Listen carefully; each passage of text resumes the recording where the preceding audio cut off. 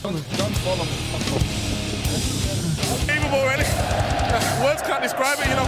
The work hard all season. I'm in one here. I just can't believe it. I'm just, you know, look at the fans. Fucking, they've been there since day one. I just can't believe it. Hello and welcome again to Punks on the Pitch podcast, the show where we bring the beautiful game to alternative, disgusting music. As always, the football world keeps turning. We've got constant games going on at the moment. We're in the midst of Champions League, Championship, whatever, even like Premier League games going on midweek. But as always, I'm joined by a wonderful guest. They are drummer of Constellation and Norwich City fan T.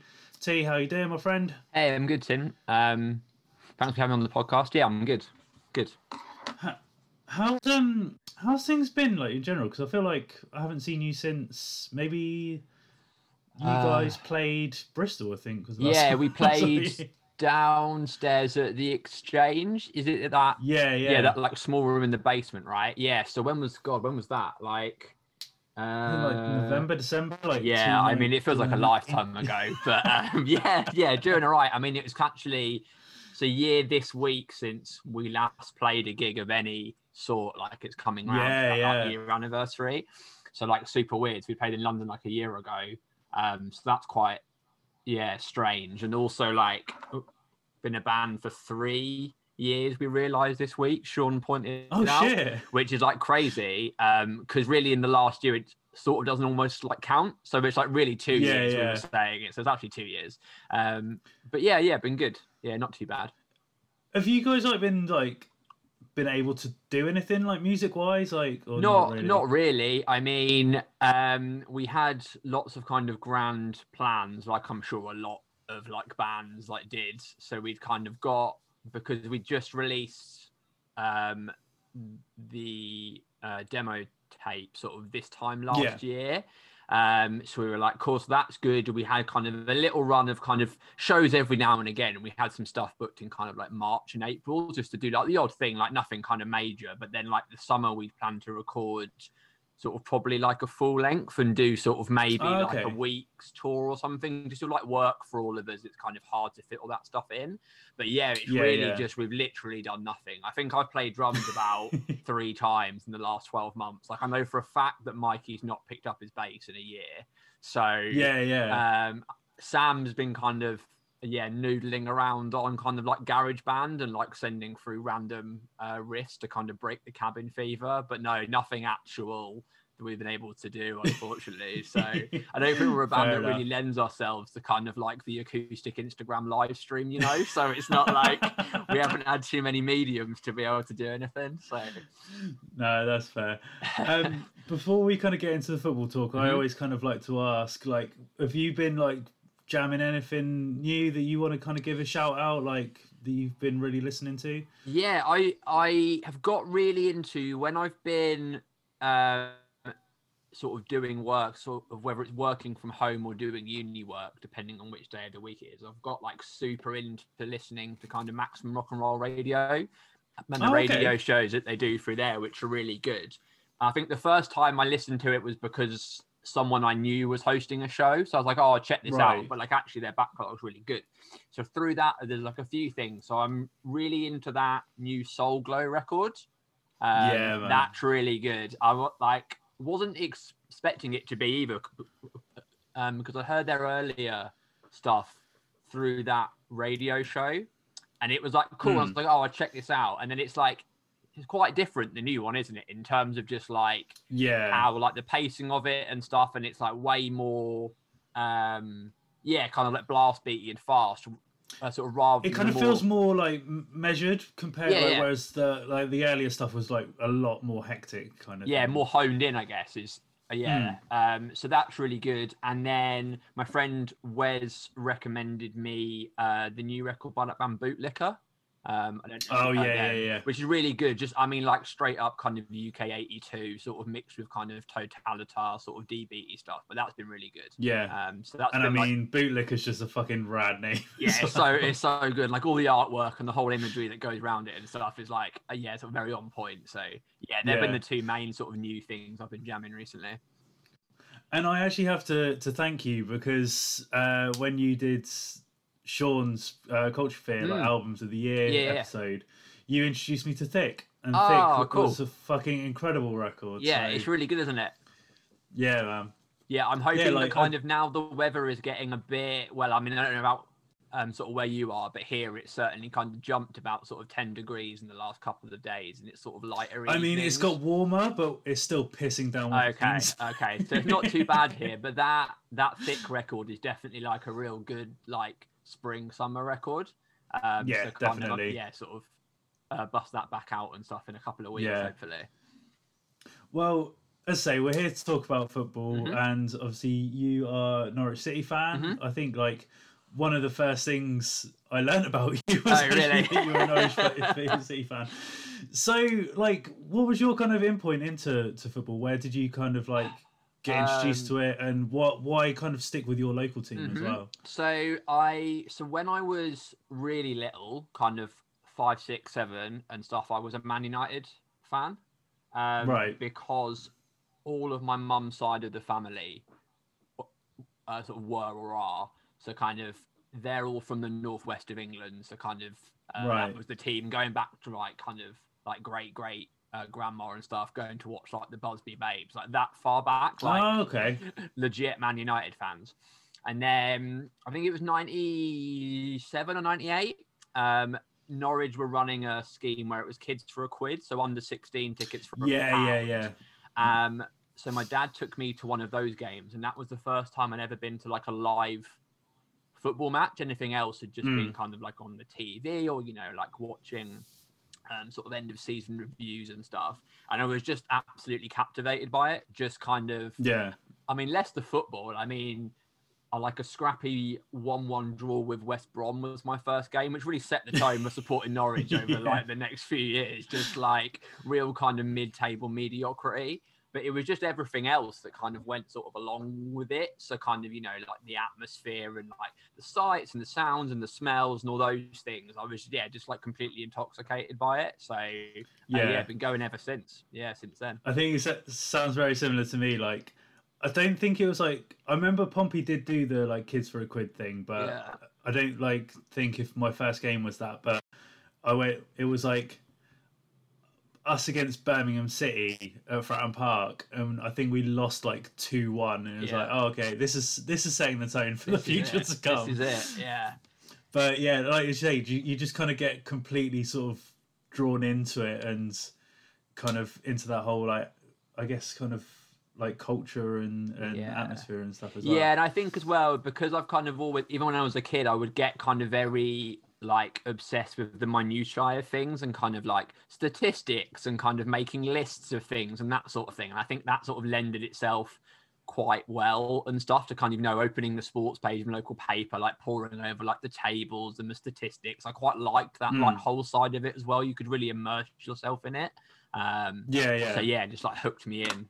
From there. And I always ask, just because I think obviously nowadays more people within sort of like the punk and hardcore world are openly talking about football, hence kind of the reason why I wanted to kind of do the show. But like I think like when we were kind of younger, like it was kind of one or the other and things like that. But for you, what do you kind of see as like the crossover point? Like where do you feel like punk meets football? I think nowadays, like the most obvious examples are those things lower down sort of the pyramid and that kind of DIY culture, and saying actually this thing which is the sort of dominant side of so obviously like in punk's case kind of music and just kind of music more generally, but then like football obviously being sort of, if you take like the kind of Premier League as the top, actually people being like, actually that's, you know, that's fine, but we want to do our own thing. So all those kind of teams smaller downs, whether it's kind of like Clapton and kind of that sort of side of things with kind of like the ultras and like setting up and being a real kind of part of the local community, I guess, and kind of doing that side of things. I think that's kind of the most obvious kind of reference point of kind of people breaking away from what sort of the norm is and just doing their own thing for the love of just kind of the sport or sort of music is probably I think I think it's quite interesting. Like you mentioned, obviously, like Clapton, and like you've got teams like FC United, Manchester, and stuff like that. Like even like I didn't even realize this until quite recently, but like in like Germany, they've got quite a lot of sort of. I'm not sure if they're classed as like non-league, but they're definitely like lower division teams, like the regional leagues and stuff.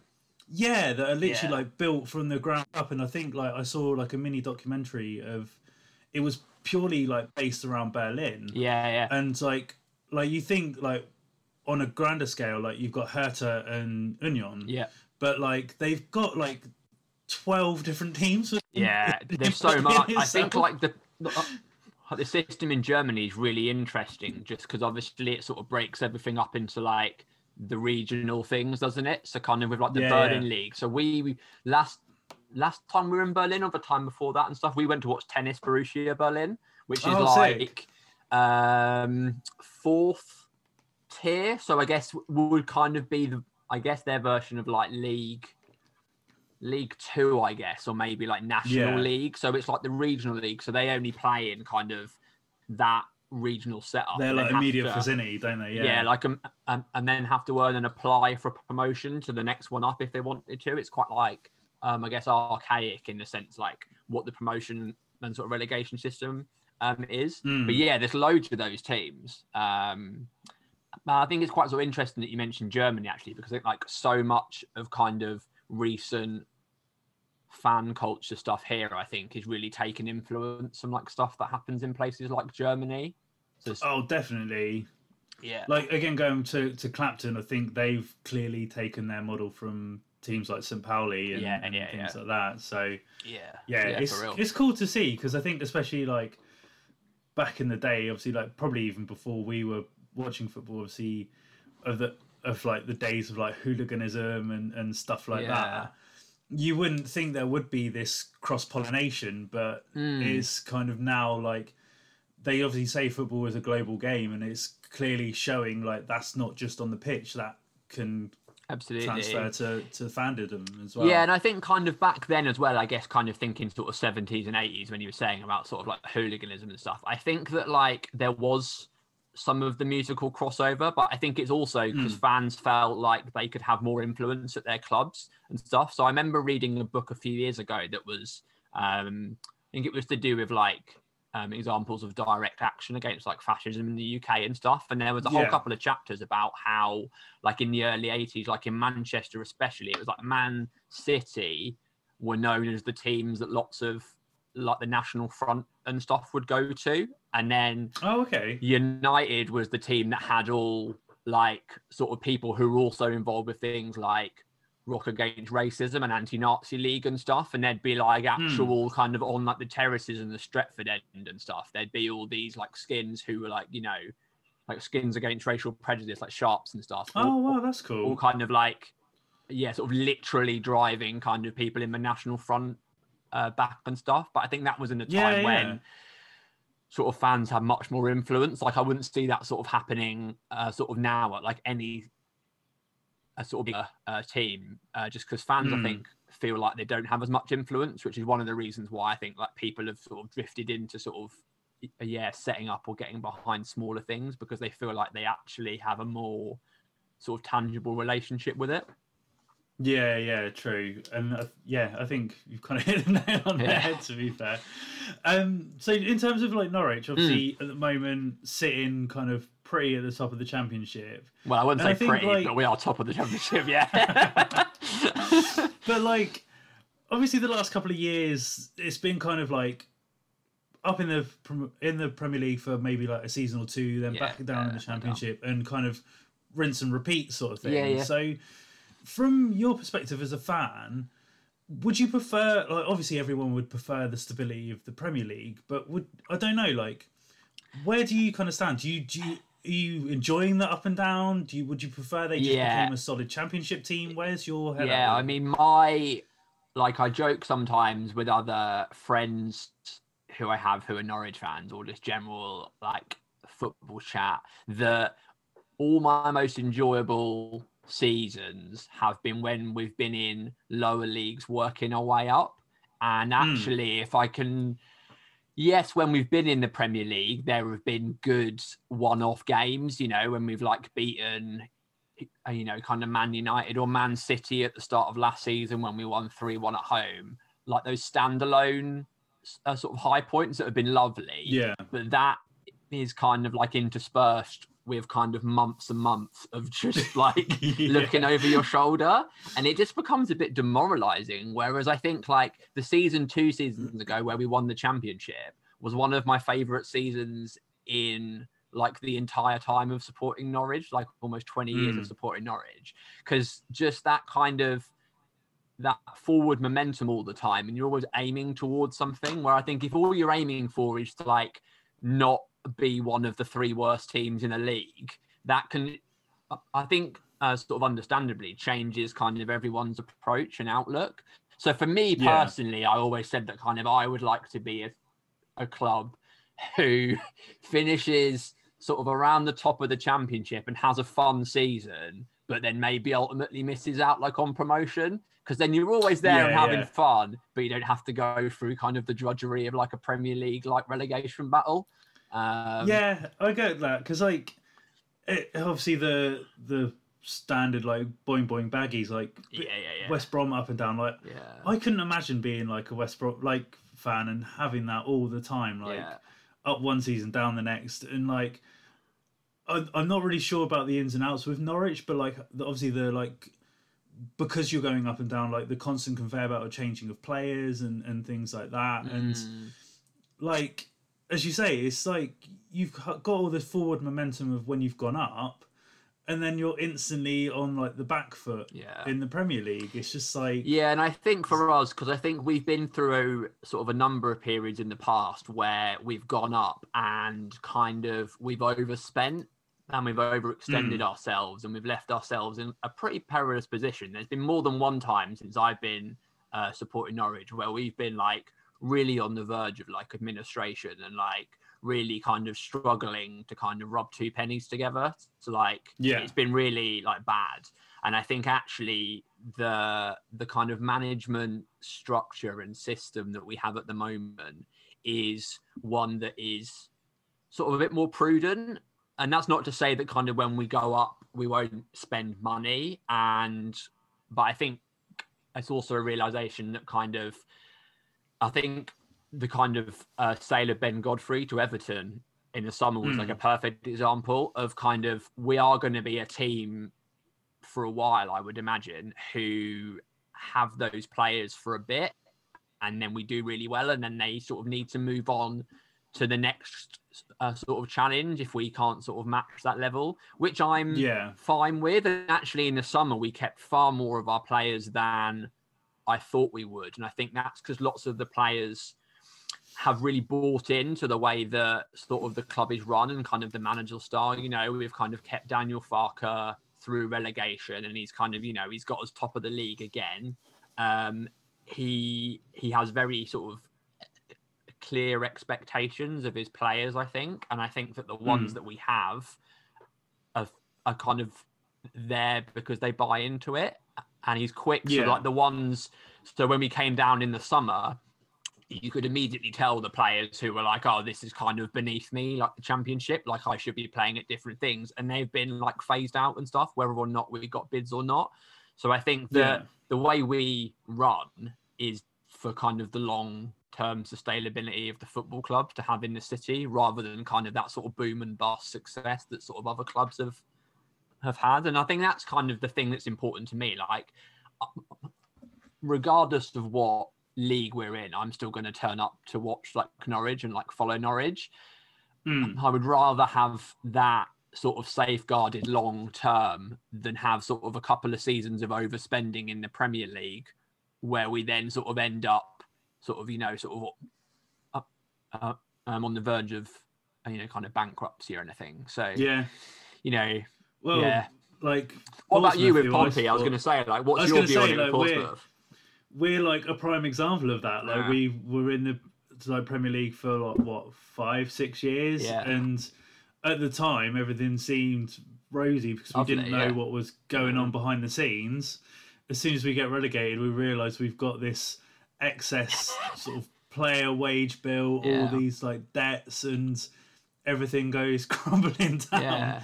And obviously, like, we've been lucky enough that like now things have kind of become a bit more sustainable. We've got because where are you at now with investment. like the ownership and stuff? Like, is it still fan owned, or have you? Well, so it's technically owned by the guy that runs Disney, like Michael Is it Eisenberg? Yeah, of course. Yeah. Yeah, but something like that. Yeah. Yeah, but he's very much like a hands-off person. So the person that kind of runs the day-to-day of the club is Mike Catlin, who was the kind of like CEO when it was the trust that run it. So he's so it's kind of like the Eisenbergs have got like they're the owners, they're the money, but we're going to let the footballing person carry on perfect doing the football stuff, which is like, it works really well. And I think like a lot more clubs are kind of taking that position where you've got like a director of football or someone like that that's kind of in charge. But yeah, it is like demoralizing seeing when you've been at those heights of the Premier League and just literally season by season everything crumbling just down. Dropping like a stone through the leagues. Yeah. And it, like, for us it was like free for all. Like, obviously went into administration, at points looked like we were going to go into liquidation, but because of like the community spirit around the team, obviously the fans ended up buying the club. And that was like not just like a thing that the fans wanted, that was like a huge campaign just throughout the whole city. Like, I remember this is when I was working at the local newspaper, and like the local newspaper was like a huge part of running that campaign and things like that. And like, I think it was only like a small percentage, but it was like a percentage of every sale of like, so the paper did this like Saturday supplement, which was like basically a Pompey paper for like the games and stuff, and a percentage of that that profit went towards the bid to buy the club and things like that. So that's cool. It was a cool thing to sort of see in hindsight, but like at the time it's difficult. Like, what's like the fan opinion now on like the ownership structure? Because like, I'm always really interested when like fan-owned clubs work their way back, and then they're like starts to be a bit of a shift in terms of fans think, well, okay, we've got to this point and stuff. Now the only way we're going to progress further is to go back to, sort of private ownership, or to kind of go through that. Like, I know Wimbledon have been going through like a similar thing, haven't they? Where they kind of like, what's the next step and stuff? What's like the consensus amongst like Portsmouth fans? I mean, I think at the moment, as I say, we've got this really good balance where like Eisen's, because obviously he's in America. I think when obviously fans and stuff were allowed in, they did come over for some games, but it was very much a kind of like at a distance approach. And everything like structurally, it's kind of been made a bit more professional now because we've got a bit more income. Well, obviously not at the moment because money's shit for every club, but like we've got stability there to some extent, whereas obviously before it was kind of like scraping and scrounging, having to sell off assets and so on and so forth. So like, from my opinion, I think things are going in the right direction.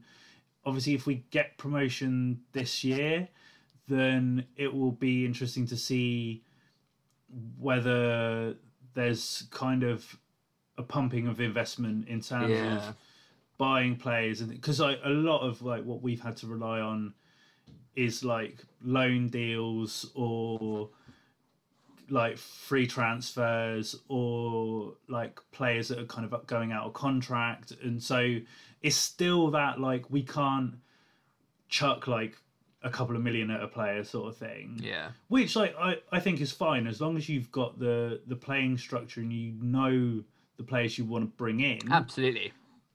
But like, obviously I think so for like a large portion of my time supporting Pompey, we were a Division 1/Championship team. Yeah. And I same think for that's Norwich always, with me, Yeah. So I think that's always kind of going to be our level. Like, there's obviously going to be fans that are like, oh, we deserve to be in the Premier League still. But like, that was a nice time, and like we did really well for those years that we were there. But I don't think it's realistic within the next like 5 years, to be honest. No. Oh, cool. But yeah, like in terms of like where you are at the moment, like I don't know, do you see is promotion sort of end game for this season? I think I mean, I've just got the league table up just so I didn't forget. So we're top on 58 and then 7th is 43. So I mean, I would like to assume that we would be finishing in the top 6. I think sort of based on, because I really kind of most of this season, sort of most of the football I've watched has been either kind of Norwich games themselves, because they've sent like streaming links to like season ticket holders. So I've been able to watch every home game and every midweek away game. So that's been like pretty good to still like feel like you're in touch with it. And then kind of watching championship highlights. And I think both Swansea and Brentford, I would say would be my tips for top 2. I think sort of going forward, Brentford look absolutely phenomenal.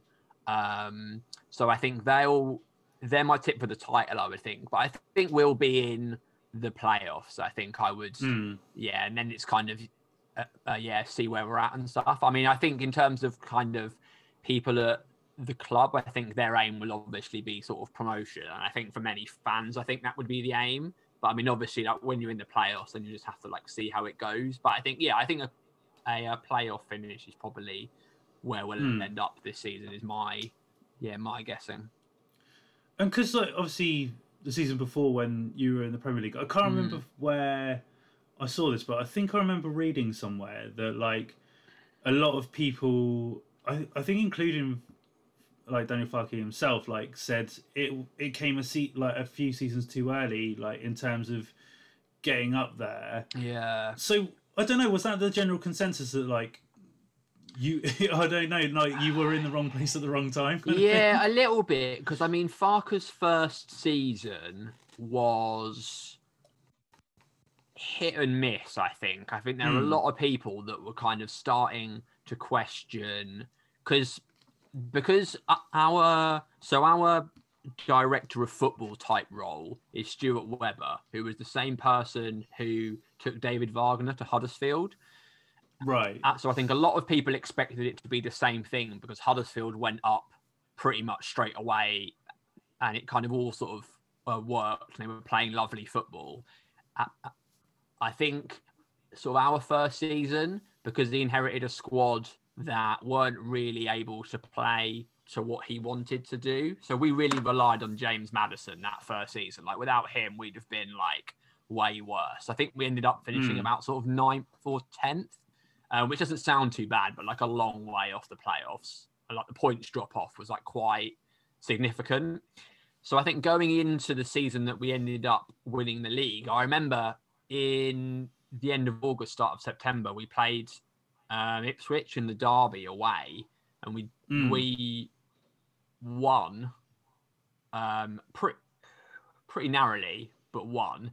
And I think going into that game, lots of the talk was actually like, if he doesn't win the derby, then there's going to be some serious questions asked about like whether. So I think to go from there in September to comprehensively winning the league and going up, I think in hindsight that it probably did come a little bit too soon, because no one expected us to win the league that sort of convincingly, playing the style of football that we did. Like it was some of the best football that I've ever seen Norwich play.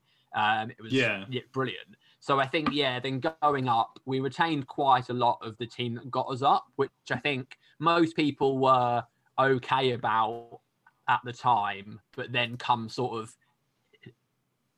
December, were like, oh, actually, maybe we should have signed some people, which I think was a bit of kind of revisionism on sort of fans' parts and stuff. I don't remember too many people questioning things in that summer.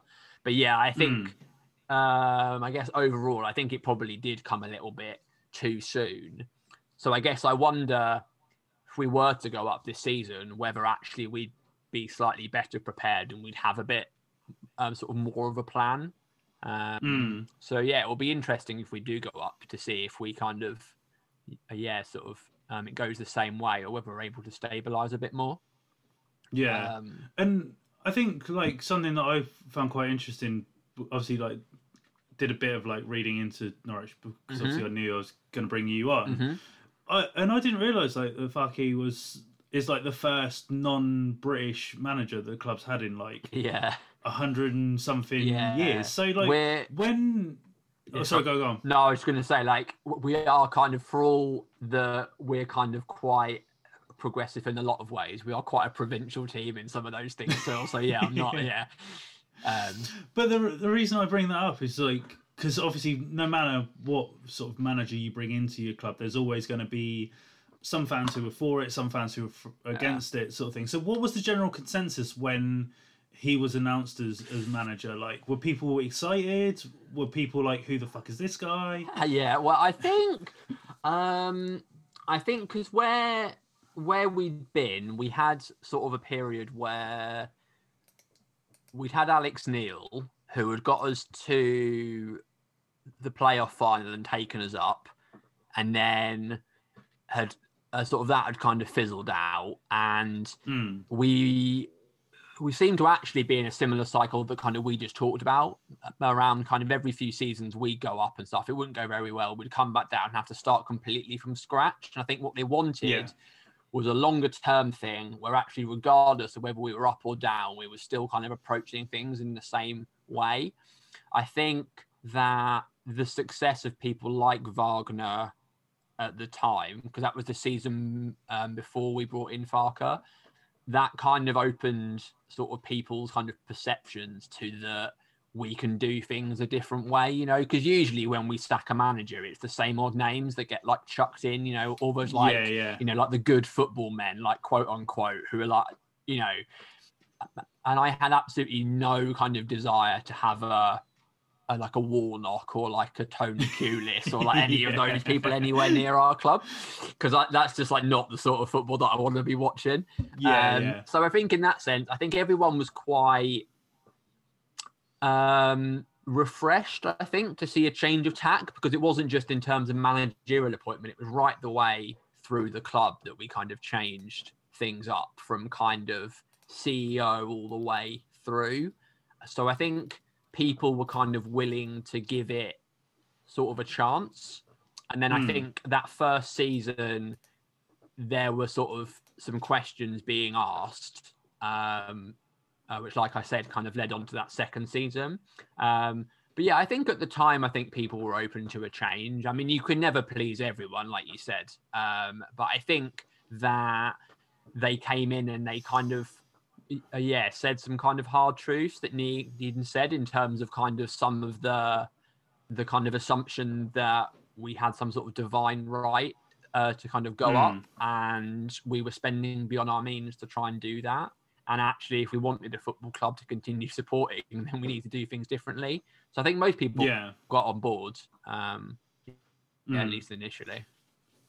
And you say you're like going on about like this sort of spending beyond your means sort of thing, and I find it interesting when like there's a club that has either like a moment in time or like a history or something like that that will stick with them and doesn't ever seem to sort of go away, or sort of, I don't know, like as much as you want it to sort of thing. So I'm going to bring up the Delia Smith incident, but like, as a fan, obviously, I think it's probably like hand in head kind of moment sort of thing. Yeah. But I don't like, obviously me bringing it up now, but like, is it something that like the fans just kind of want to forget and move on? I think most people now, I think it's kind of, we just kind of embrace it, you know. I think in that way that kind of, because I think even now you go to other like grounds or like away fans at Carrow Road and they're like singing like, you know, let's be having you and all that stuff, and it's like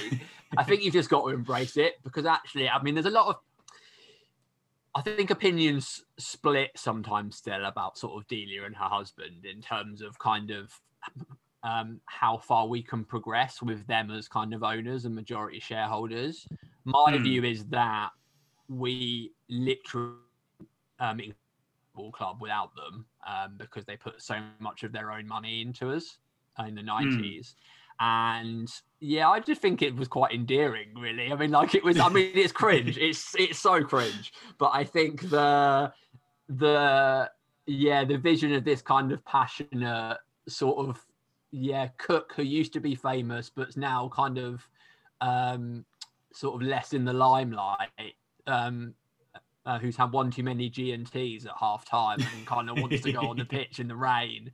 I think that's quite sweet. I think we can, it is what it is. Like, I think at the time everyone was like, oh my goodness, what is she doing?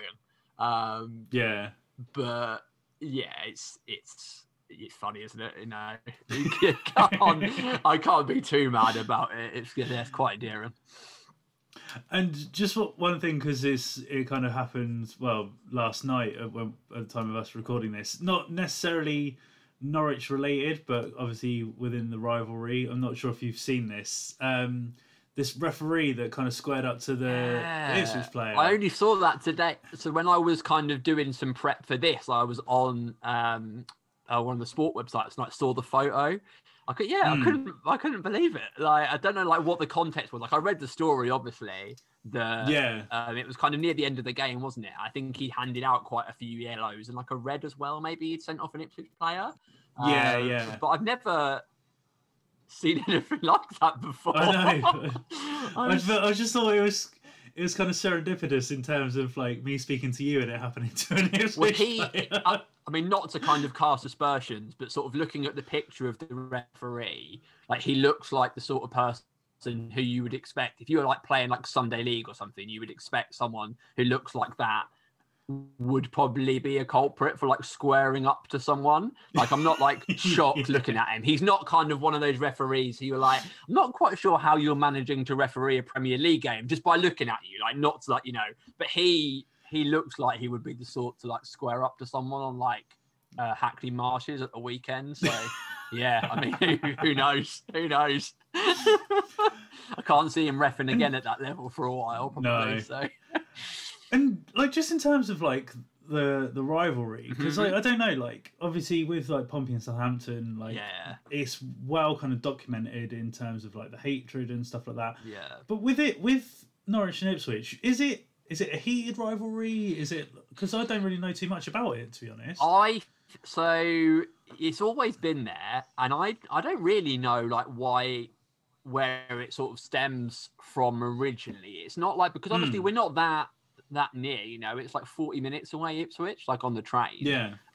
So it's not like we're super near. But I guess because we're the only two teams in the region at that level, sort of that's always been the thing. I think it is pretty heated, like sort of Derby Day is quite sort of heated and full on. I guess my impression has always been that sort of Ipswich dislike us more than we dislike them. I'm sure if you ask Norwich fans, they'd be like, no, we hate Ipswich. I think and whether that's because, I mean, there's all sorts of like tropes around it, like we're a city, they're a town, like Norwich has this whole like cultural sort of heritage, whereas Ipswich is like not really known for that sort of stuff. I think that kind of they view us as these like a sort of well-to-do like city types and stuff. Right, okay. And it's like that sort of vibe sometimes. I think that kind of I'm not really bothered. I would always rather Ipswich were in the same league as us so we can have a derby and stuff. I don't really sort of enjoy seeing them in sort of complete financial meltdown like they have been and sort of in League One. Yeah, I mean, Derby days are pretty full on, and it's funny when we beat them, like I'm not going to lie and say I don't like revel in beating Ipswich. Like the playoff semi-final a few years ago where we beat them to get to Wembley was just one of the funniest days of supporting Norwich. It was great. But yeah, it's not as heated as like some, I don't think anyway. But I'm sure that kind of some fans would disagree, but that's my interpretation of it. No, I agree.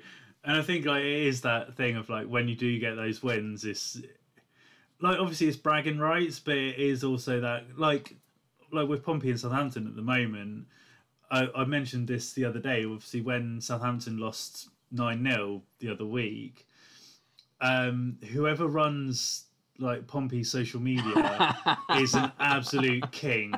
So when Southampton lost the first time round 9-0 to Leicester, whoever runs their Twitter page, like Pompey's one, put out a tweet congratulating Leicester on equaling the goal scoring record sort of thing. No mention of Southampton, just the fact that it was the 9-0. Love that. And then because of the one of Manchester United the other week, they literally went back and found that original tweet and then added to the thread and the exactly same wording, but just added Man United instead of Leicester. That's it was brilliant. just absolutely golden. That's great. So yeah, and I think I love that little things like that. Yeah, and I mean our social media does similar things because it's getting on it's over 10 years since Ipswich beat us now. So it's it's very one-sided in recent sort of times. So yeah, sort of our social media, when any sort of anniversary rolls around of any big game versus Ipswich, they're fully embracing it. It's quite funny. Yeah, just trolling them pretty bad. Before we move on, I always like to ask whether it's a player that's a current player or past Norwich player. Is there any sort of player that you can think of that really embodies the punk ethos that played for Norwich at all? Ooh.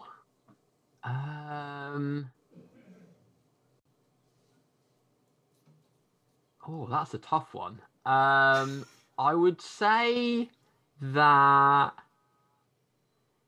Oh, I feel like someone from, sort of the 90s when we were kind of not the prettiest, not the most attractive, but still fun and had a good time. And it was quite, who would I go for? Oh God.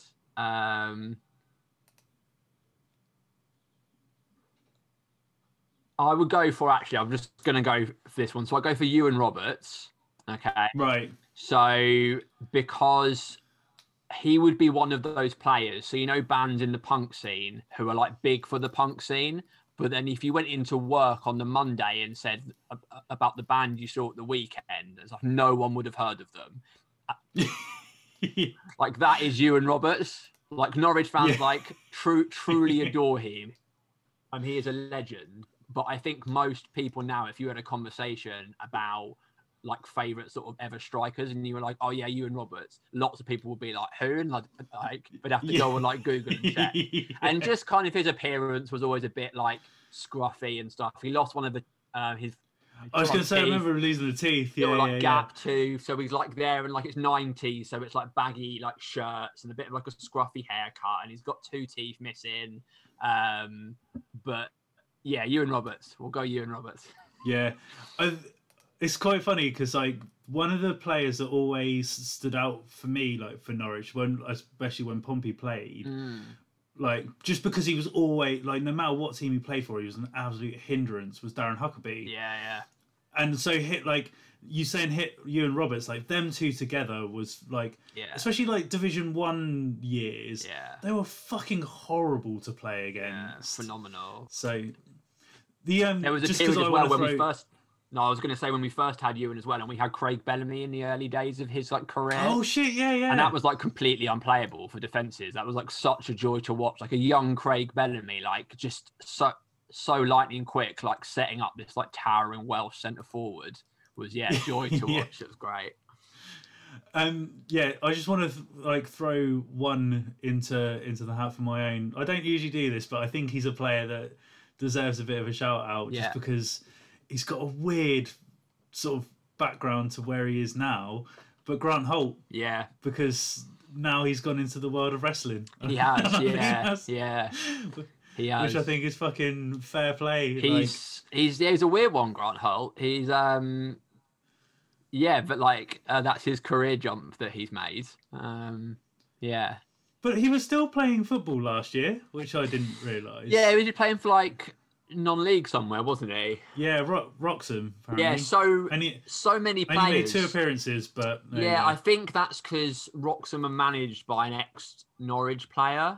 I think. Right. Okay. Craig Fleming. So lots of lots of players who come to Norwich, I don't know if this is the same at like other clubs, I'm sure every club's got this, but so many players like seem to settle here after they finish playing.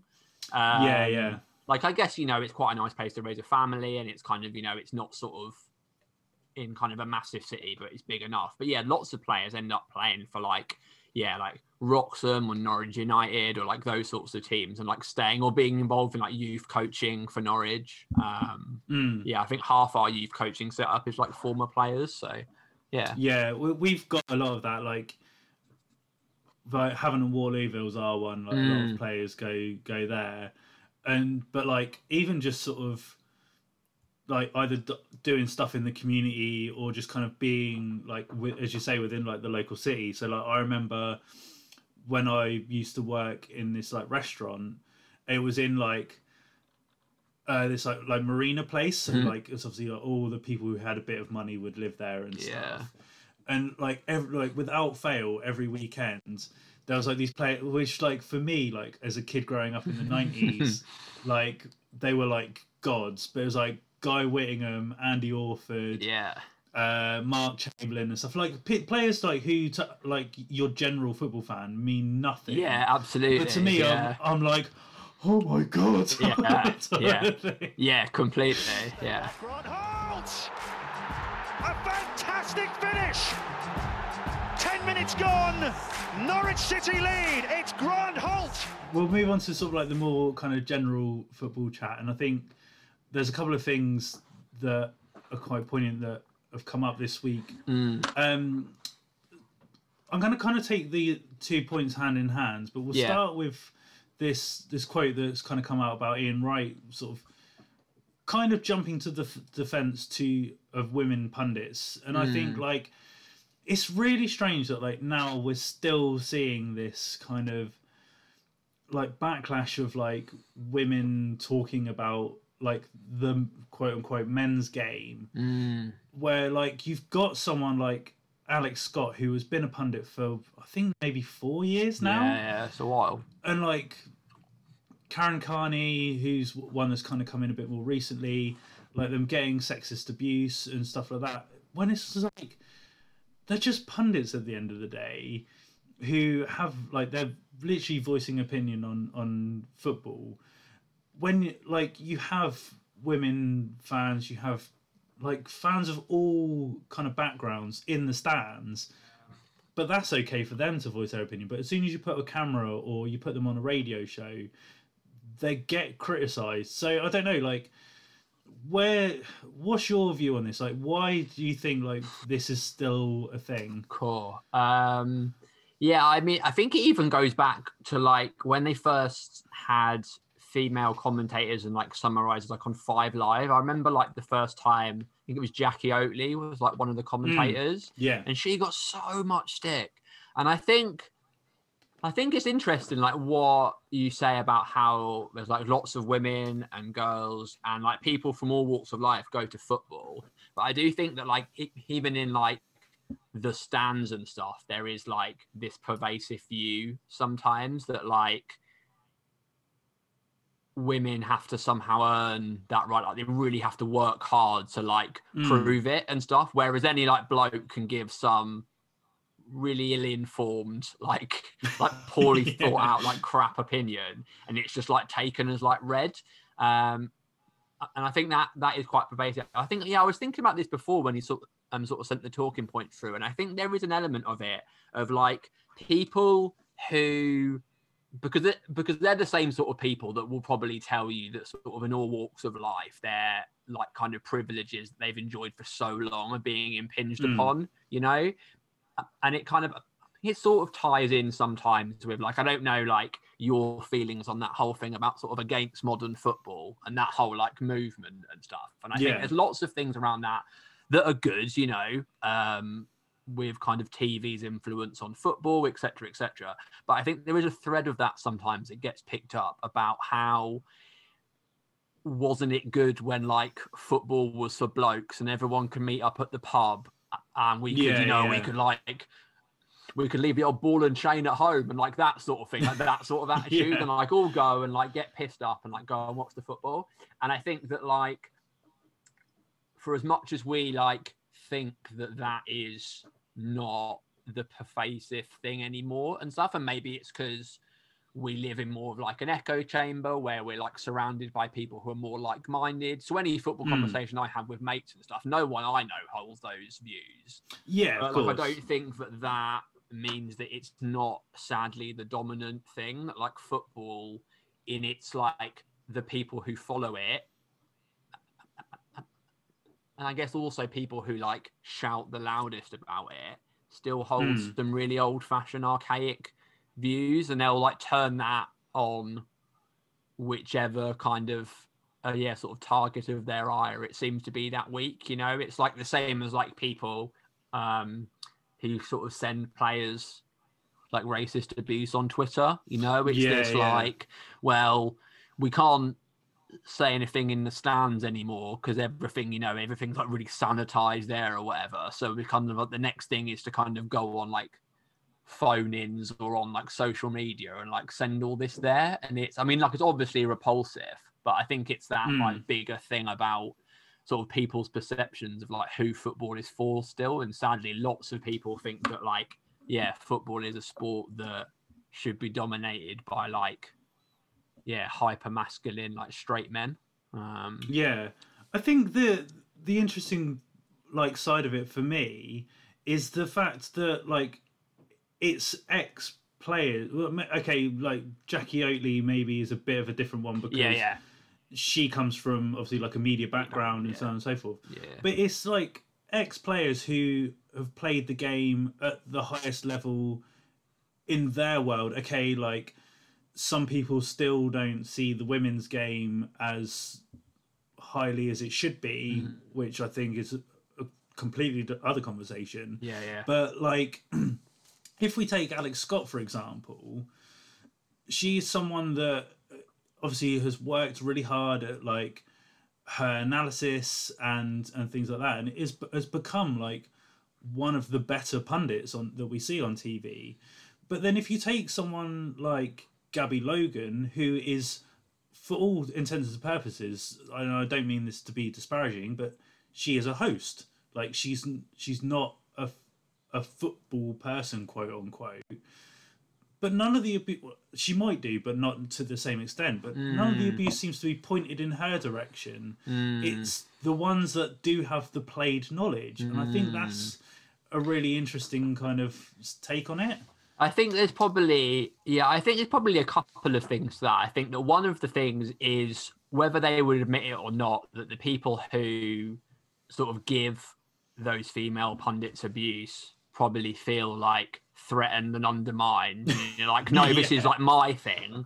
So how can we keep onto it and stuff? Well, if we're just really horrible to you, maybe you're like, shut up. And the other thing, I guess, is that kind of with people like Gabby Logan, I think that there's always in sort of any sort of group or kind of thing, I think there's always kind of those people who are kind of accepted as being outliers. So it's like, oh, okay, well, we've got a female like host for this show, but that's okay because it's just seen as like a one-off, or kind of you can like that's almost kind of like permissible for those people, or kind of like it's more palatable. Or probably the thing that like actually because as you said, kind of in their view, it's just a host. So it's just kind of they're hosting the show. But then the real kind of actual like sort of parts of the conversation, the in-depth stuff, is kind of done by the male professionals. And I think, I mean, like the optimist in me would like to think that the more it becomes normalized and that you have, you know, like a 50-50 split in, you know, kind of studio punditry, or all, you know, kind of like an entirely female panel for like a Premier League game, that things would change. Because I think part of it as well is that there are a lot of sort of ex-male pros, especially. I'm thinking people of the kind of era of like your Graham Souness's and that sort of age of era, who have been sort of coasting along on their kind of outdated opinions about like football for a while. And I think that kind of actually the people who recognize that these new pundits bring a kind of fresh and insightful view, I guess that kind of my hope would be that will just become the accepted thing, and actually that kind of people complaining about it will be drowned out by everyone else being like, no, this is really good.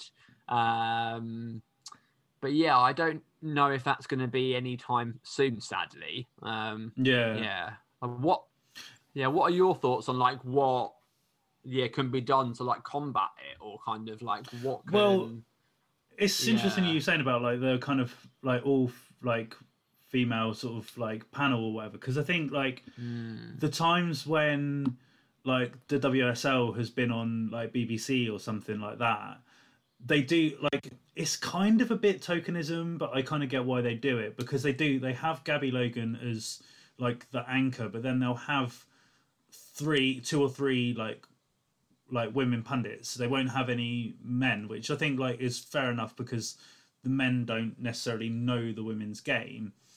But you need to kind of bring that into the other side of things. Like, I think if you were to have, say, for instance, like take the Champions League final, or like we've got the Euros coming up in the summer, say like the Euro final, like to have like not just like Alex Scott as your token person, you have like Gabby Logan as the anchor, and then you have like an Alan Shearer and Alex Scott. Like it's rotated. It's not just always the same three men's face that you're seeing. Like I think that's the way it needs to be approached. But as you say, unfortunately, I don't think it's going to be something that... No, and I think that kind of the point you make about sort of having all female sort of panels for WSL games, I think that is really important. You know, kind of when BBC had the coverage from the Women's World Cup and those sorts of things as well, I think actually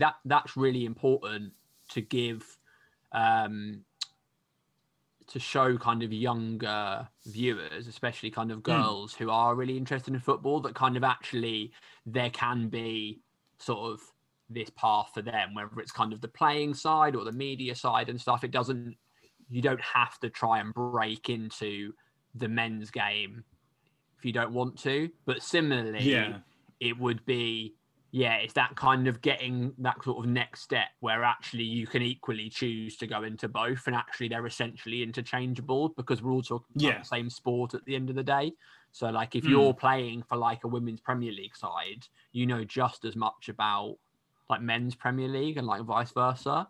But I think that starts a lot lower down in terms of, you know, like schools and kind of community schemes, and just kind of normalizing like children being involved at football together alongside each other, and not like segregating it, because that's what sort of leads then to those sort of almost two parallel paths, doesn't it? Where sort of boys are like, well, we've got sort of our side and you've got like women's football, so you should just be happy with that. And it's like, no, actually, like you should be able to like enjoy like both, you know.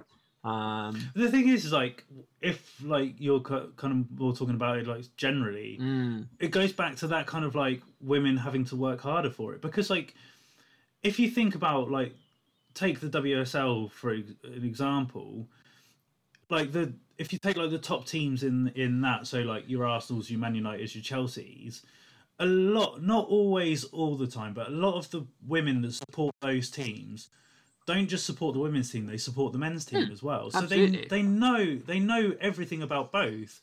Whereas the reverse of that, you've probably got like thousands upon thousands of like take Arsenal fans for example.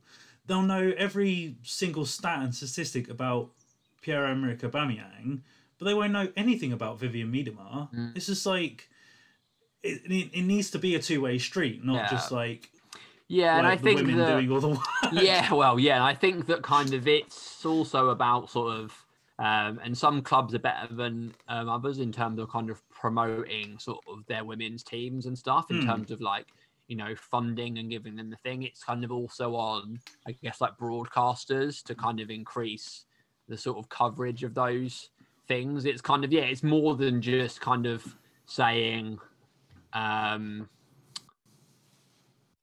it's more than just saying that kind of, this is bad, so what are we going to do about it? I think there's kind of lots of different sort of elements where there needs to be more investment, both financially and also kind of like time wise, in terms of time given to those things, to just normalize that, kind of football is a sport for everyone, regardless if it's like the male or the female game. And just like to bring it kind of back to Norwich, what's their kind of women's setup? Is it quite front and centre, or it is infancy? I think that they have it. They've been around for a while. Norwich City Ladies. They weren't sort of affiliated with the club for a while. In more recent years, they have come under the funding from the Community Sports Foundation that we have. So kind of we have the Sporting Foundation that kind of funds sort of disabled teams and kind of other things. And part of the funding for the ladies team comes under that. They play their games at the training complex that we have. And there's like the kind of pitch that has kind of a little small kind of spectator bit sort of around. It's kind of like the pitch, and there's a hedge all the way around. And then it's kind of like a little sort of track where you can kind of like stand and watch and sort of lean against the wall to watch. So, I mean, it's not at the same level as kind of the WSL teams. I think that there is a desire and an aim to increase it. And I think that, like you said, I think the people who go now and support it and stuff are really into it and stuff. I think it's kind of more about sort of how you get those kind of casual match day fans for the men's team, or those kind of like fleeting fans, to also have an interest in that. So, but I mean, it could be better, but it could be worse, you know. And the other kind of thing that I wanted to kind of bring in, because it kind of fits with the women's game in some aspects, but is this thing. So the BBC have been running a thing throughout the month of kind of shining a light on LGBTQ plus sort of sports people in general. But there was a thing on the BBC about Thomas Beattie being like one of the first British players since is it Justin Fashanu? To come out as gay. And I think like it's interesting because not that it's more accepted within the women's game. Yeah. And like, unfortunately, there's a lot of stereotypes around women who play football. It's like, oh, you've got to be a lesbian sort of thing. Yeah.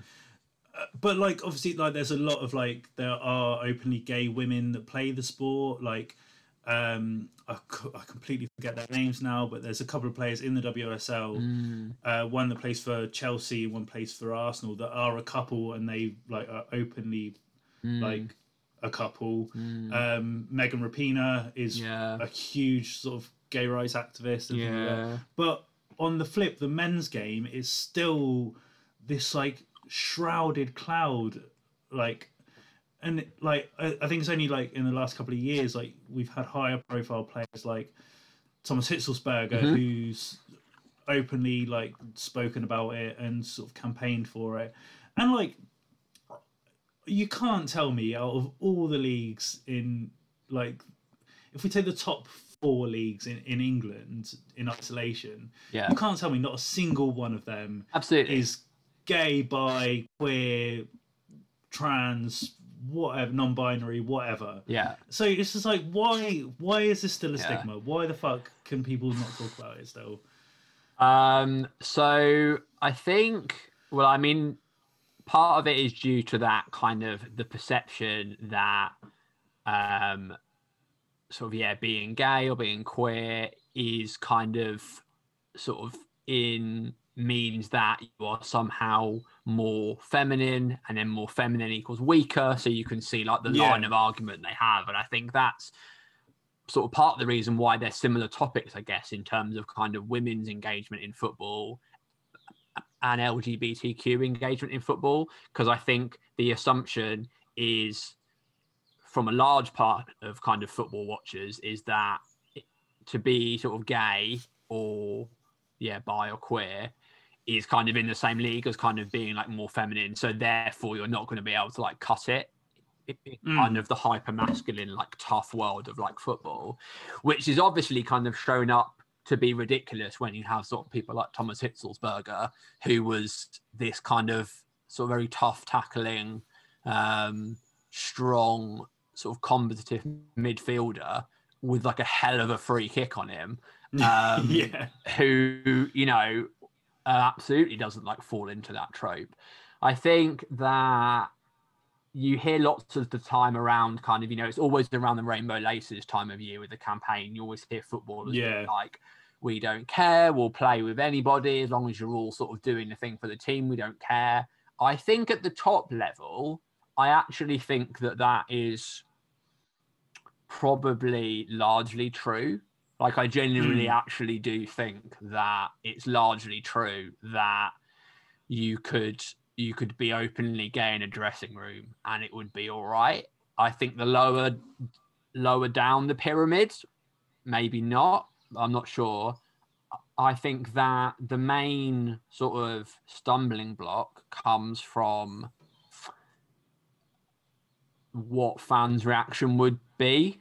And for all the well wishes, you just know that there would be chance about it. And I can't even imagine what it would be like to turn up in front of like 50 people chanting about your sexuality and stuff, let alone 40,000, you know? Yeah. And then just kind of the scrutiny at this stage, because I think we've reached the stage where the FA and sort of, you know, the PFL and everyone says that kind of what it needs is for one player to come out and then that'll be the thing. But like the amount of pressure and scrutiny on that one player and stuff, who wants to be the first player to come out and do that? Because it's actually, you're saying that kind of, okay, we've done everything that we can, so now it's over to the players. And it's like that's like an impossible situation. Because I think once a player did come out, I think that if it was a player from sort of the very top echelons of the game, so we're talking like, you know, sort of Champions League level,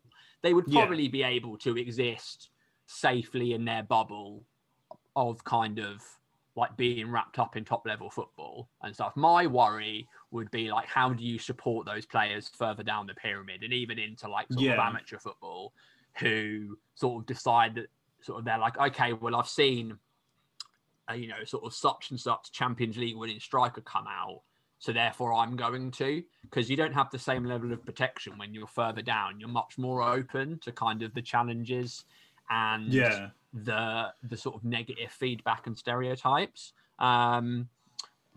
So it's a tough one. I mean, don't get me wrong. I think the sort of the progress that lots of, mainly fan-driven things in terms of like fan groups and stuff. And like the Norwich one is actually a perfect example. Like the Norwich LGBTQ fan group was like the second in the country to be set up. And the woman who is the chairperson for it and stuff sits on like the fan board for like the FA and like does like lots for kind of sort of inclusion, but lots of the progress has been fan driven. And I think it's the same with kind of the women's thing we were talking about with like feedback to pundits. I think that there's just like such a vocal number of people who would be so horrible about it that it puts people off. And that's really tough, because I think there's a lot of kids out there who, if they saw their favorite, you know, Man United player or their favorite PSG player or something came out, that would be so powerful. But just putting all the onus on the players to do that is like, feels almost like an impossible ask of them. Yeah. And I think like that's, as you say, that like, especially if it's like one player in isolation, like the pressure on that player is then going to be like, they become the poster person. They're going to be the one that gets put on like all the chat shows and all the whatever and so on and so forth.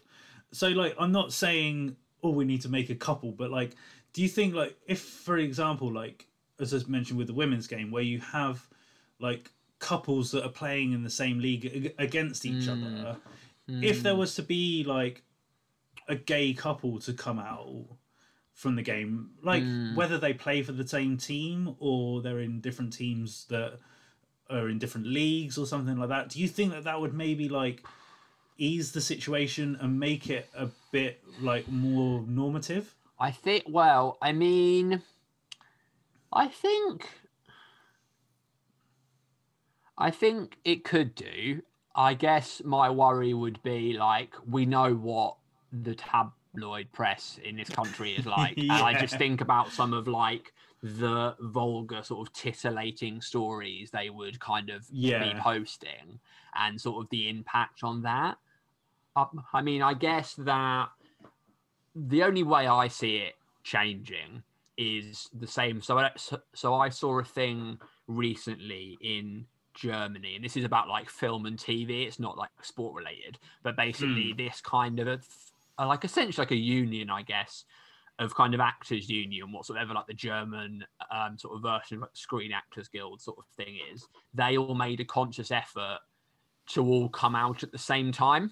So there were like 20 or 30 sort of TV and film actors in Germany, all German based. I think I've heard of one of them, but they were all sort of released a statement en masse saying that sort of actually we felt now was the right time because of kind of how prolific sort of right-wing sort of opinions are and all these things. And I think actually that strength in numbers approach means that, one, for those people, they know they have a support network. Yeah. Because I think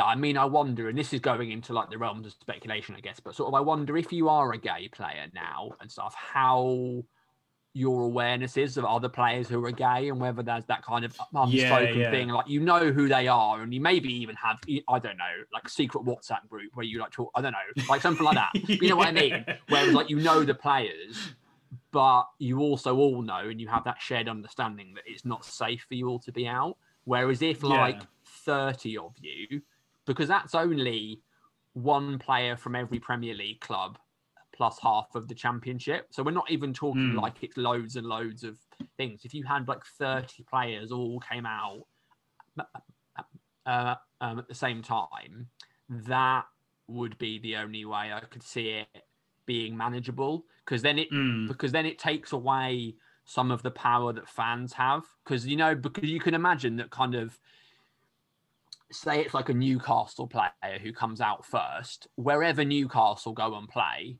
that player is going to be kind of subject to those chants. But if there's an openly gay player who comes out with all the other players en masse, then it takes away the power of those fans to have those chants, because literally every team and probably their own club will have it and stuff. And I'm not saying that they wouldn't still get it, but at least that there would be a show of solidarity. I think that would be a more realistic way for it to become normalized. But I mean, sort of being the players who would have to facilitate that would be, tough. Yeah. And I think like the sort of kind of other side of it is like the kind of on the speculation kind of realm of it. But like, I remember like, I don't know, because, and I don't mean this to sound in any way disparaging, but like there are sometimes like stereotypes and tropes and things where like kind of like that quote unquote unspoken like gaydar kind of thing, where like you can tell from a person's like personality and the way that they kind of carry themselves that they might be like gay or queer or bi or whatever.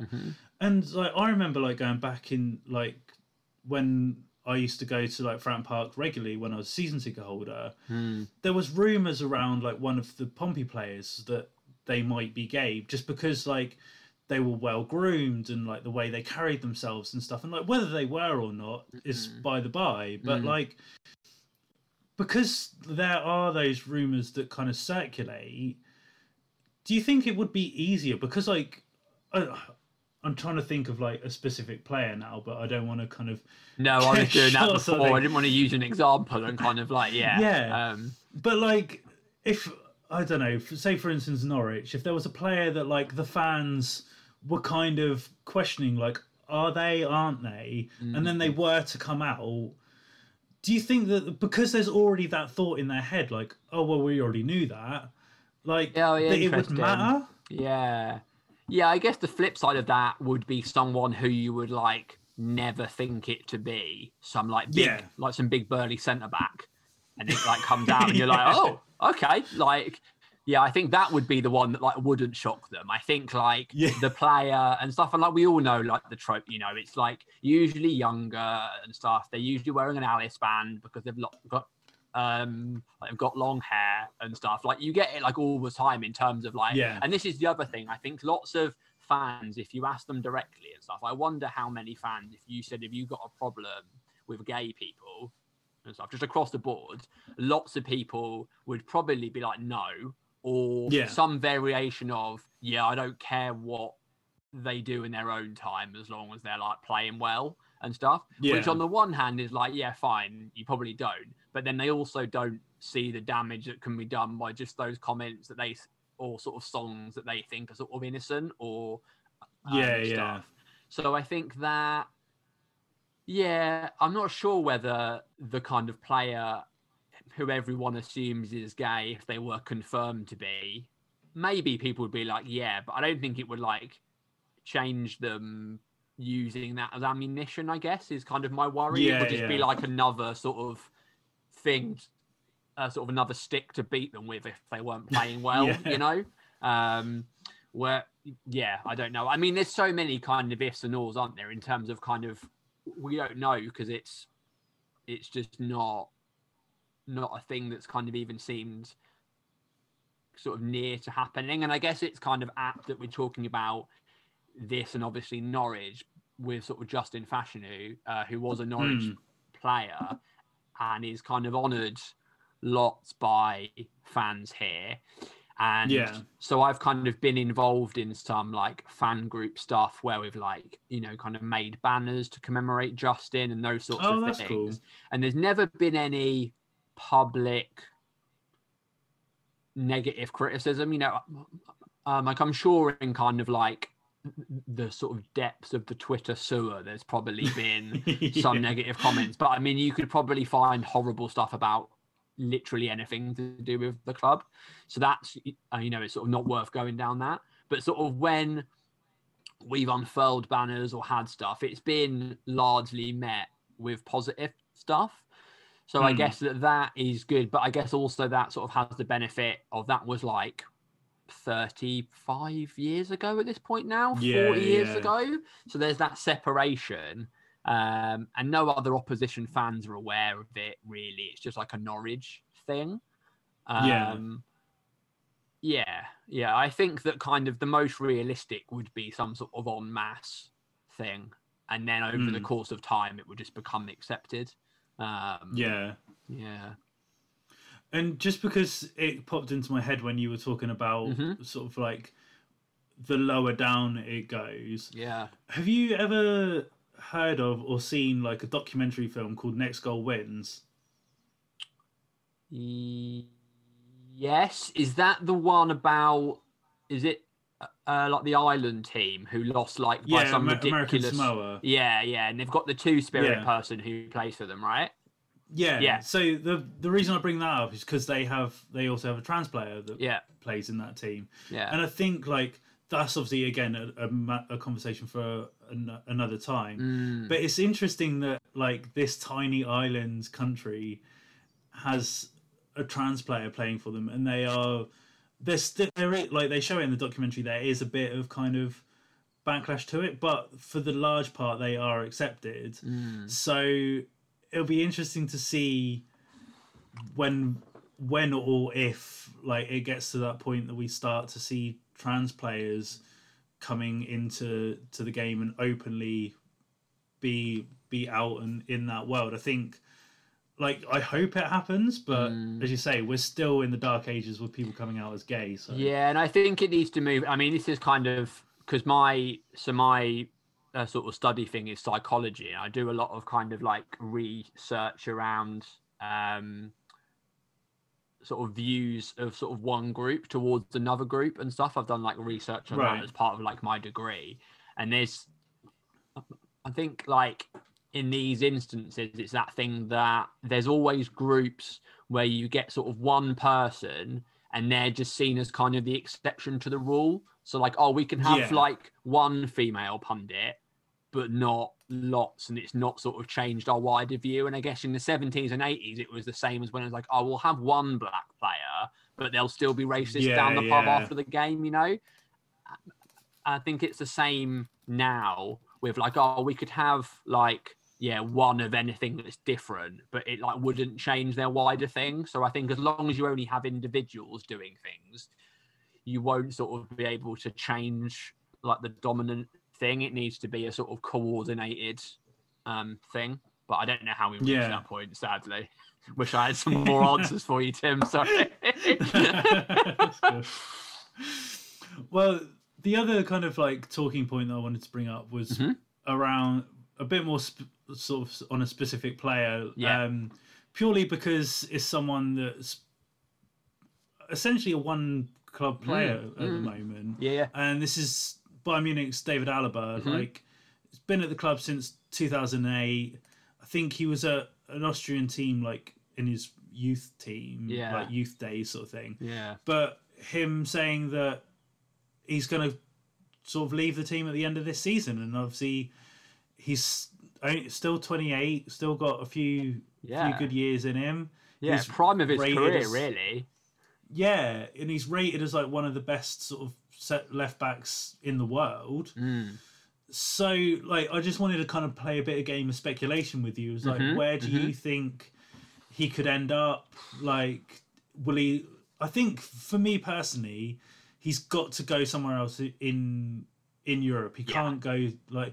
If he was to be anywhere else in Germany, the obvious would be Dortmund, but I can't see that happening. I can't see it. No, I think if he'd been like a long-serving player for Dortmund, then I could see the other way around happening, where he went to Bayern and had like 5 years at Bayern and probably won 4 titles. But I can't see him going anywhere else in Germany. I think that because I was surprised that he's still only 28. Like, that seems like mad as well to me. Because like the whole time I've been aware of German football, really, he's been a Bayern Munich player, and he's always like there and won so much, hasn't he? Like, he's won like multiple league titles, obviously, like won the Champions League twice. I think he's going to command a pretty big fee, because it's not someone who you can be like, well, he's 32, we'll give him a year or 2 years and stuff. That's going to be like a decent contract, I think, still. So it's someone who's going to have the sort of financial means to be able to do that. Because Bayern, I imagine, because is he out of contract, or is it? He is out of contract. Okay, so so I guess that might change it, because then obviously if he's a free agent, can pretty much have his like pick of places, can't he? Because that's the interesting thing. Like, one, the fact that Bayern aren't going to be able to cash in. You would think they would have sold him in January if he was going to go. Yeah, and like got some money. And two, like as you say, because he's still kind of in that prime era, like he can essentially pick where he wants to go. It's not like there's like a bidding war over him in the normal sense of him, that the clubs are kind of dealing with it. It's his decision, which I think is really interesting. What do you think his? And this is going wildly like speculation, but what do you think his like salary that like he would command would be? Because I guess that's one of the ways you can look at it. Because looking at some of the teams, like if we think that like he might go to a Premier League side, and sort of who has the left back space to fill, but like also who has the means to be able to pay I would imagine, quite high wages he will be at. Oh yeah, definitely. It's kind of, you're not looking any further down in the Premier League than like the big teams, are you? We're not talking about surprise pitching up at like Wolves or something, or do we think that there's like What do you reckon? I think you're not looking, in terms of Premier League, I don't think you're looking past City and Chelsea. I think they're the only two that can really afford him. Yeah. And like, obviously, the one that's kind of been touted about is Madrid. Mm-hmm. That's, again, like, he's going to be on big money. He's a marquee signing, isn't he, for any club that gets him, like, regardless of level. So, yeah, like, and it's not like he's going to be, well, I don't know. It could be a situation where he gets like mega bucks from like China or America, but I honestly think like he's still got like good years in him. So I think it's someone who's in the Champions League as well. Like, I don't see him going to somewhere where there's any risk that they're not finishing an automatic Champions League spot, you know? So I guess that's maybe part of it as well. Because, you know, there's teams further down the Premiership at the moment who you would probably imagine will sort of turn around and go back. But you're thinking like the teams who would normally finish in the top four, and like Spurs and Arsenal, for example, who are big clubs. And a couple of years ago, when they were consistently finishing in the top four, you'd say would be able to command those sorts of signings. But if they're finishing like, seventh this season, like a player like him is not going to go there, is he? Like, he's going to be wanting to play at like the same level he's been playing at for the last like 10 years. Yeah. 12 years. I think maybe the kind of left field sort of choice, it's not so much when I'm going to say it, but like it's not a name that I've seen him linked with. But after their display last night, Paris Saint-Germain, I think, would be like the amount of money they have. Yeah. And they are trying to build this kind of like mega team with like Mbappe and Neymar and so forth. So getting a David Alaba would be like another kind of sort of badge to their sort of string to their bow kind of thing. So I think and I also think that like those players are like so talented, obviously, and that performance last night was incredible. And I guess he would fit that thing about sort of building a team over the next 4 or 5 seasons, where he's been there like at sort of club level. There's nothing really that he has left to win. And if they over the next 5 seasons bring through some more of the kind of hottest talent sort of in terms of other teams, he might be a good person, I guess, for there to have a sort of that more experienced head in the dressing room, because he's been around for so long, but he's still kind of relatable in the sense that he's still late 20, so he's not that kind of, you know, the old stager who's like there giving like a sort of words of advice from the sidelines. He can still do it, but he is kind of, because he's got so much experience, that might be useful even for players like sort of Mbappe and stuff who are so gifted, but sort of it's that being able to do that sort of consistently and sort of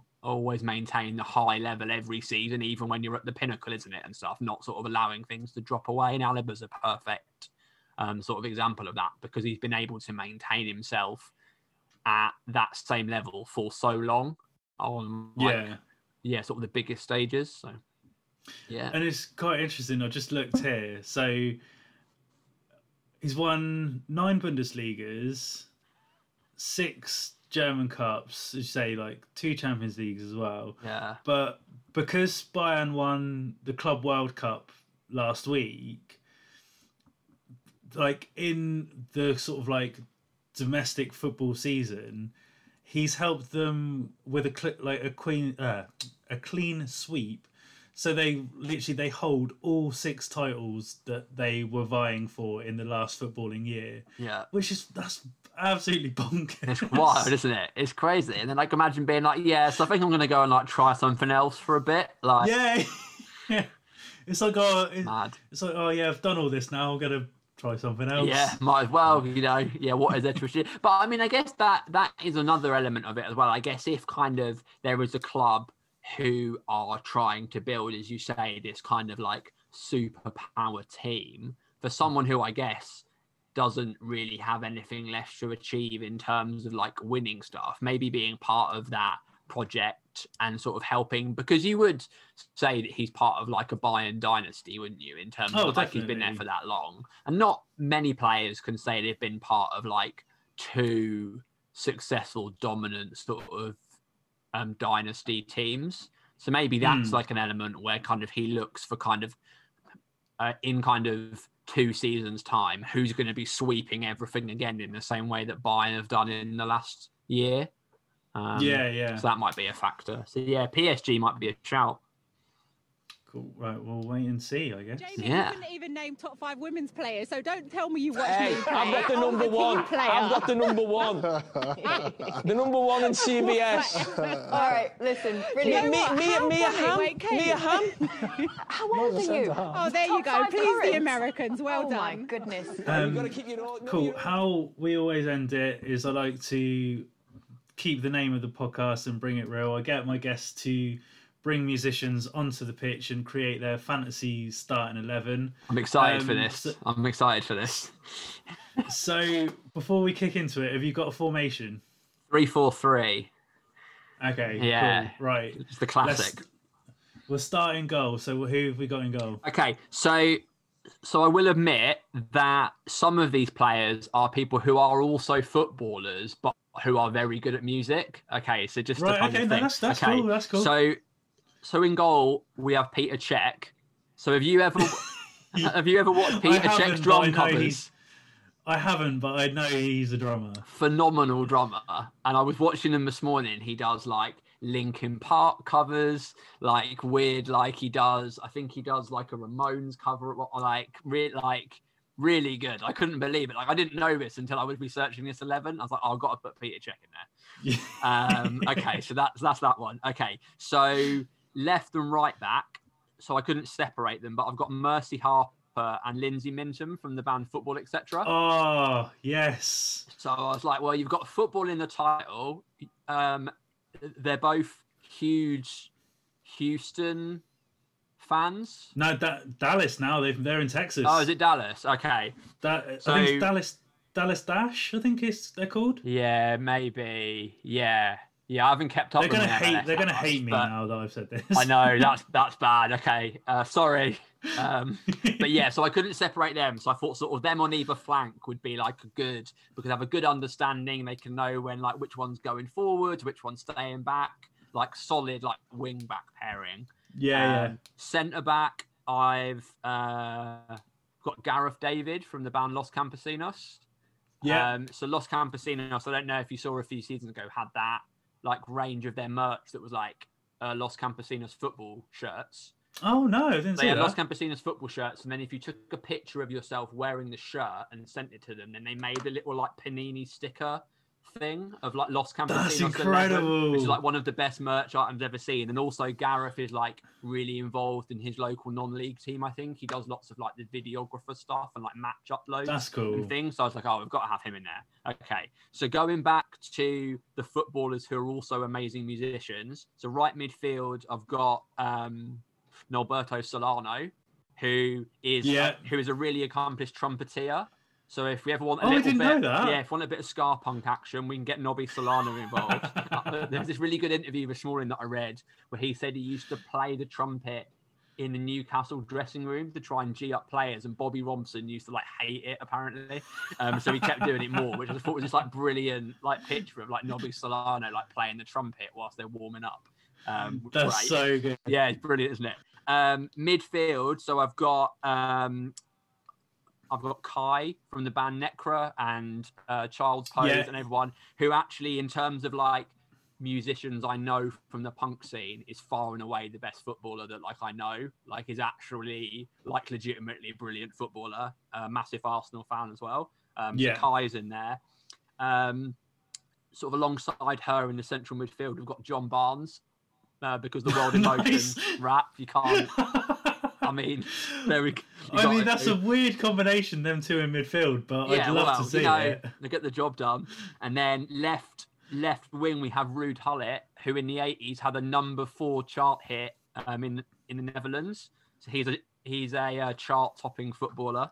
There you go. There we go. And then we've got a front 3. So Bruce Springsteen, who I feel like he's appeared a couple of times. I think he'd be quite like a Berbatov like role, like strolling around with like a cigarette and just kind of getting involved now and again. He'd be that sort of role. On the left, got Bernard Sumner from New Order, because his keepy uppy skills in the World in Motion video were great. So we'll get Bernard in. And then up front, we've got Chelsea Grimes, who plays for Tranmere at the moment, but used to play for Fulham Ladies and Spurs. And she's written songs for, amongst others, Dua Lipa and Kesha, and released her own stuff. So like an actual, like accomplished in both realms. So that's my 11. Yeah. Awesome. I absolutely love that. I love the like mix of kind of bringing actual players into it as well. So I had fun researching that. It was good. I need to I keep meaning to message Lindsay and Mercy to try and get them on here. Yeah, that'd be great. But just time difference is not ideal. But it's tough, if I've got their team wrong, I'm really sorry. Yeah. Apologies as well. Like I knew because they're from Houston, aren't they? Football, etc. Yeah, which is why I thought it was Houston. But I hadn't checked if they'd moved or not. Like I've not followed MLS for a couple of seasons. I remember the reason so when we toured, like when I toured with them, I had the conversation about like, who did they support? And then I remember when they got back from tour, Avero had had one of their songs used for their team's like hype video or something. Okay. And I wanna say it's Dallas Dash, but okay, so Houston Dynamo are still a team. They're bottom of the Western Conference. I just looked it up. So not doing great. And then there's FC Dallas as well. Maybe that's who I'm thinking of. But... they're doing okay. So but Lindsay, Mercy, I'm sorry if we've got it wrong. Sorry, folks. Brilliant. Right, T, thank you very much for you're more than welcome. Me. Thank you, enjoyed it. It's been a laugh.